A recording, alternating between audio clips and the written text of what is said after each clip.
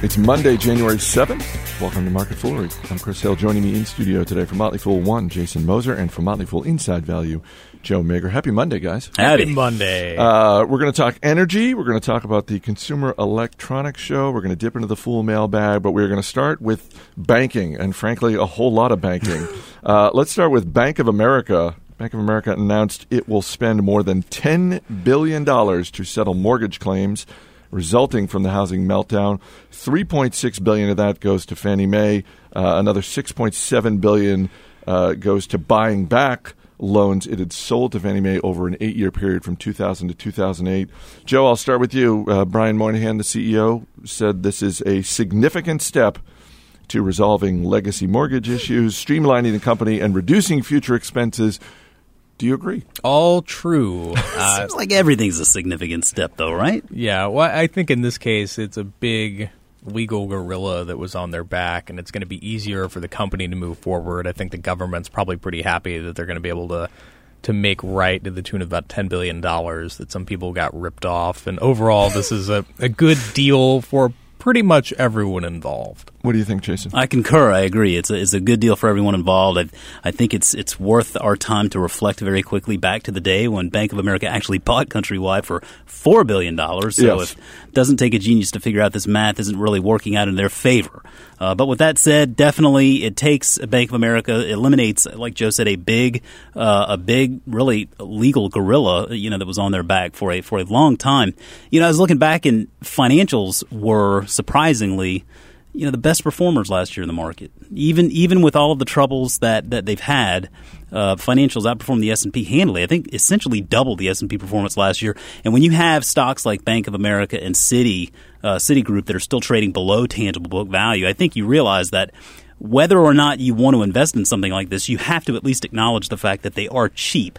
And when they resolve, litigation like this, it makes them a little bit more attractive from the perspective that they are so cheap. We know they're not going anywhere.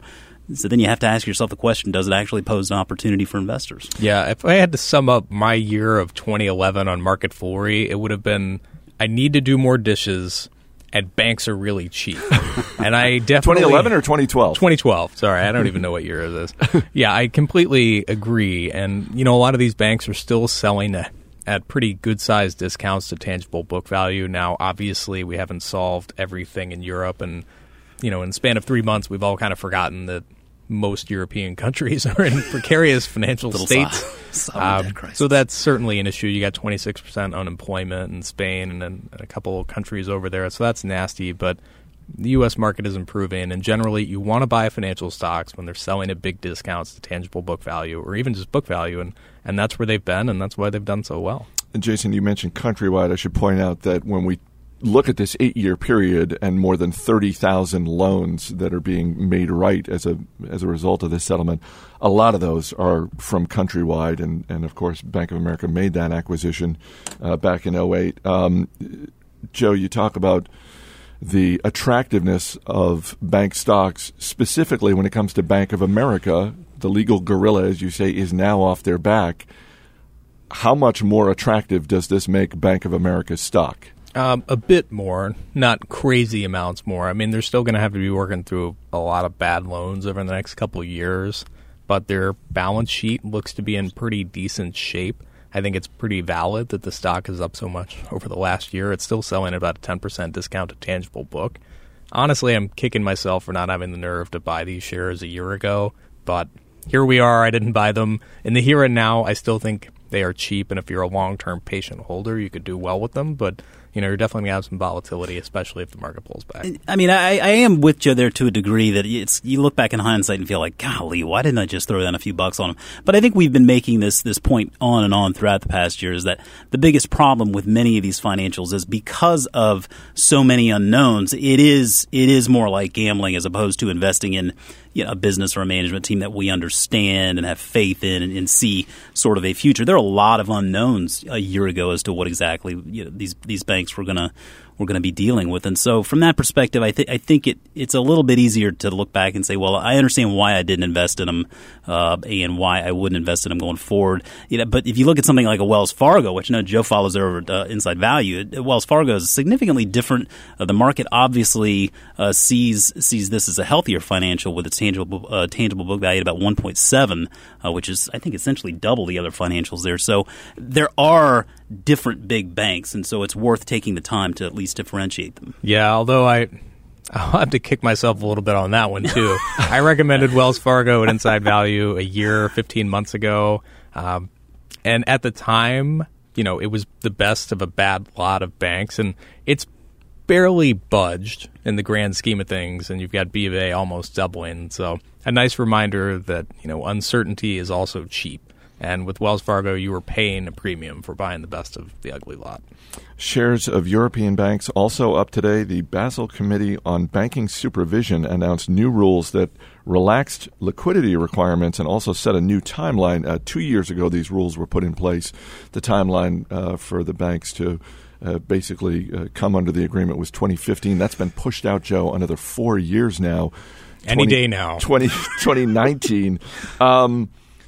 Again, we see the shares of the European banks rising. Inherently, do you think this was a good decision? Yes. So a lot of banking rules with Basel III, which requires a lot higher capital standards, which is another way of saying that banks can't make as many loans against the equity they've got, and Dodd-Frank, which happened here in the U.S., which is sweeping financial overhaul, were both very reactionary in response to what happened with the financial crisis. And we wanted to see our banks being more like banks, not wacky investment vehicles, and making fewer wacky loans, being more conservative.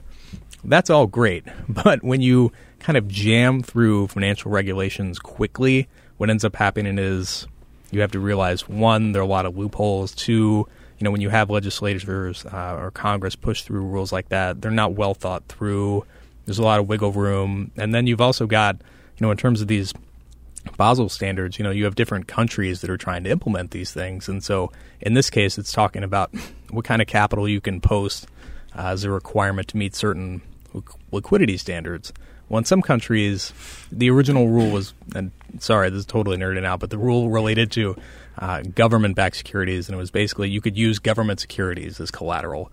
But, maybe if you're using the U.S., that's one thing. If you're using Greek debt, that's another. So you've got a pretty wide range of assets here. And then in some countries, you just don't want to keep your domestic bonds on your balance sheet in the same way. You might prefer to have like U.S. blue chip stocks.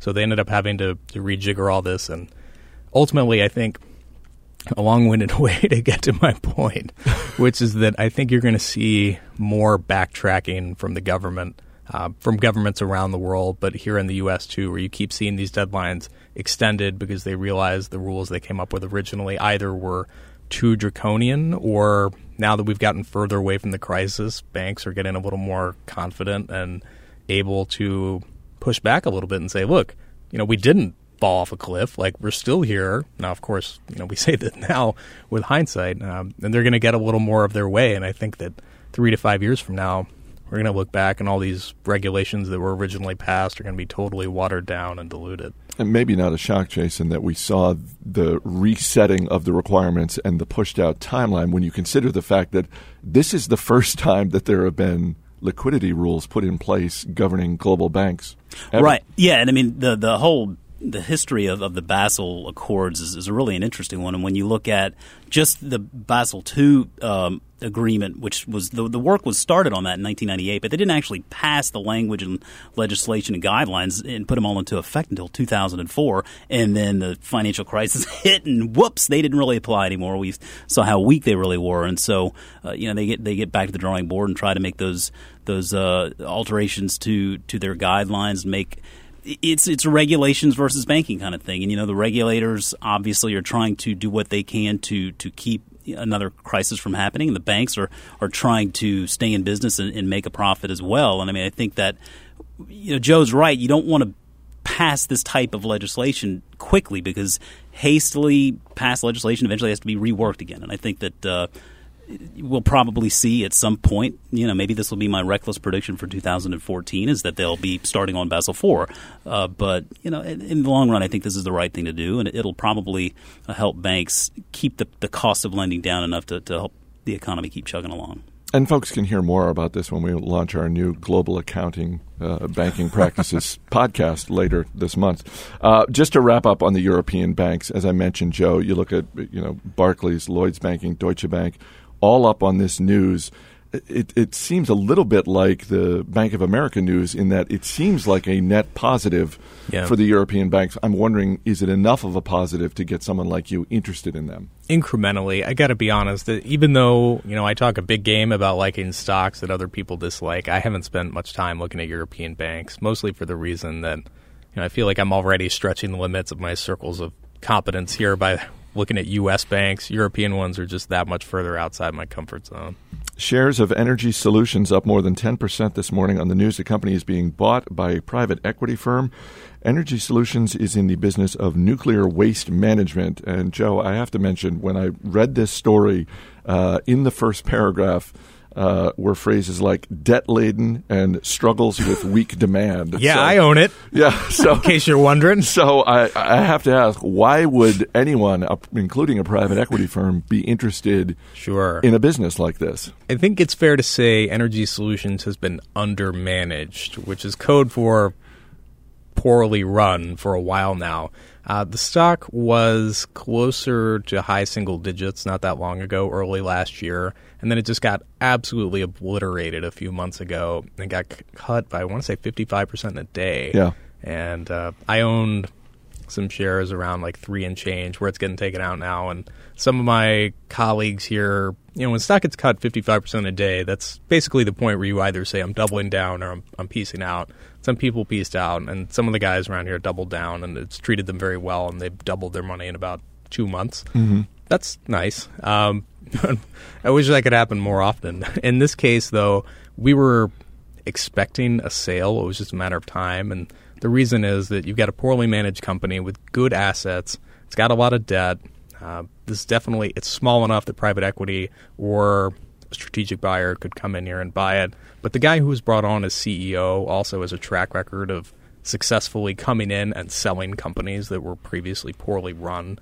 So when this guy was brought on, it was really just kind of a matter of time before he found a willing buyer. And then, in the grand scheme of things, he managed to do that pretty quickly. I get where a phrase like debt-laden, you can draw a straight line from that to the management. But when I see things like there's weak demand, that makes me wonder whether investing in any aspect of nuclear energy or nuclear power is a good idea.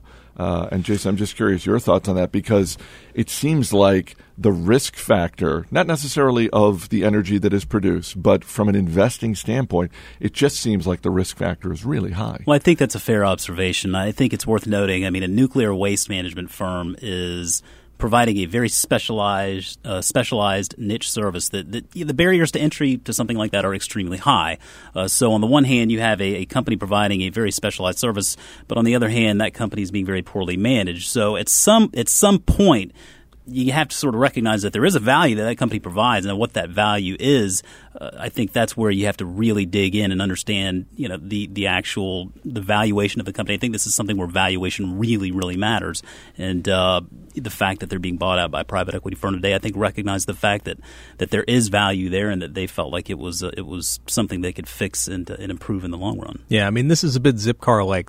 It's a matter of perspective for you on how you feel about it. If you bought it a year and a half ago at $9 a share, you're not thrilled to be getting taken out at $3.75, but if you're one of the people who doubled down, it was $1.70, you're feeling like a champ. But you also have to recognize, I mean, nuclear is something that every 5, 6, 7 years, something happens to where nuclear becomes this big, dark cloud over the entire globe. And then things change. It seems like we get sort of back on track here, and then nuclear becomes another, a clean and safe option again, and then something happens, and it becomes a black cloud again. And so nuclear, it's a tough one. And I think that when you look back to just the Fukushima incident back in 2010 or 11, it was just that that was what happened that I think really raised a lot of red flags in regard to nuclear, with the power of the price of natural gas being so cheap, and even coal. Honestly, it's a legitimate energy source that's being used plentifully over in China and India. A lot of different options out there other than nuclear. Yeah, but to your point, the barrier to entry has got to be pretty high. That's what makes me go in the other direction and think, well, maybe there is an opportunity for investors, because it's not like Groupon, which has no moat whatsoever. If you want to start a business and nuclear waste disposal. Yeah. And I mean, that's something you got to really want to start that business. And you have to ask as an investor. I mean, that's one of the first questions I think you have to ask before you start looking at valuations and numbers. Ask yourself the barriers to entry in that particular market, because that's a really big deal there. You can always email us. radio@fool.com is our email address. We got an email from Elliot Yamashiro in Los Angeles, California. He writes, while I agree, this is in response to last week, while I agree that Spam and Skippy probably shouldn't be combined, I was stunned by Jason Moser's remarks about Spam Musubi on Thursday's show. Spam Musubi is awesome. You guys are missing out. There may be some speculation as to where Spam Musubi actually originated, but there's no disputing that it's one of the most popular snacks in Hawaii. And if you ask me, the best place to have it is out on the links. That's tailor-made for a golf nut like you. It is, and I'm going to go one step further here. Now, you guys know I spent a couple of years in Kazakhstan with my lovely wife. She works with the State Department. We lived there in Astana for a couple of years, and so the local market there was tricky. You couldn't find a lot of the food that we're used to eating. And a friend of ours there, for whatever reason, he shipped in like 50 cans of Spam. And so they had all this Spam sitting in their apartment. It's the gift that keeps giving. And so we all had kids that were about the same age. And so it turned every Sunday we would do a pancake breakfast together, get the kids together. And so this guy taught me this trick. You slice up Spam and fry it in a pan. And I can't believe I'm saying this, but it tasted exactly like bacon. I was floored. I was really torn. Well, they're both made from meat byproducts. Yeah, right? yeah. But I was really amazed by that. Before our final story, I should mention our Supernova service is opening up to new members. This is the service that David Gardner, co-founder of The Motley Fool, runs. We've set up a free microsite. The URL is what'sinsidesupernova.fool.com. You can go there. There's a guided video tour from David Gardner with his top stock picks in areas like 3D printing, entertainment, social networking, and others. It's all free. What'sinsidesupernova.fool.com. So check it out if you're interested.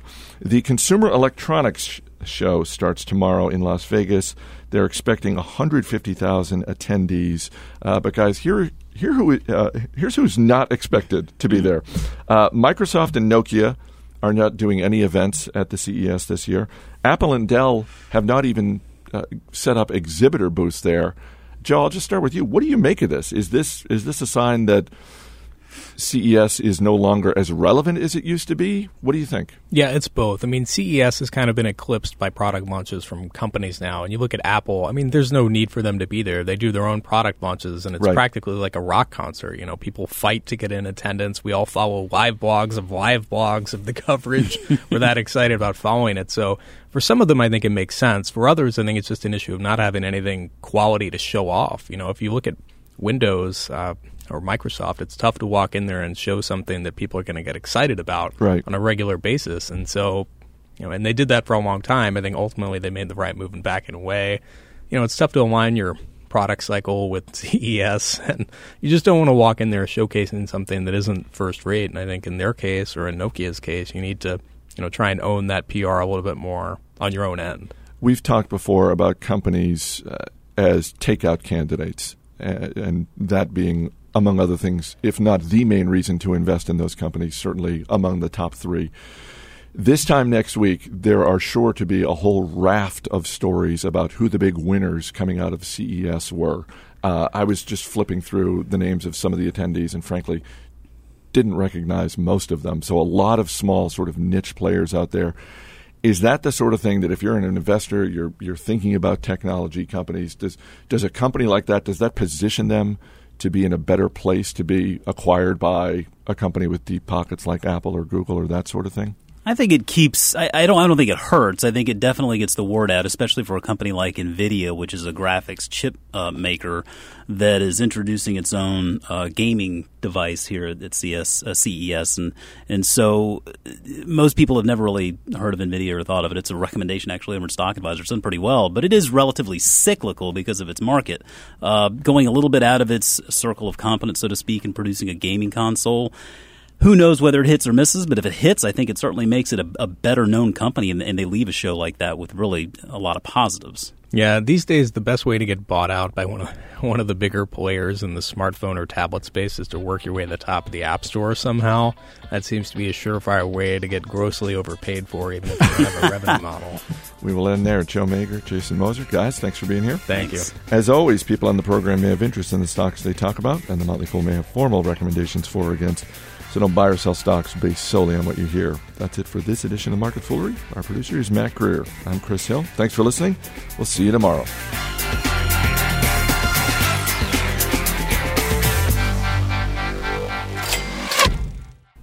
I think I owe Bacon an apology. I was going to say, Bacon's not really a byproduct.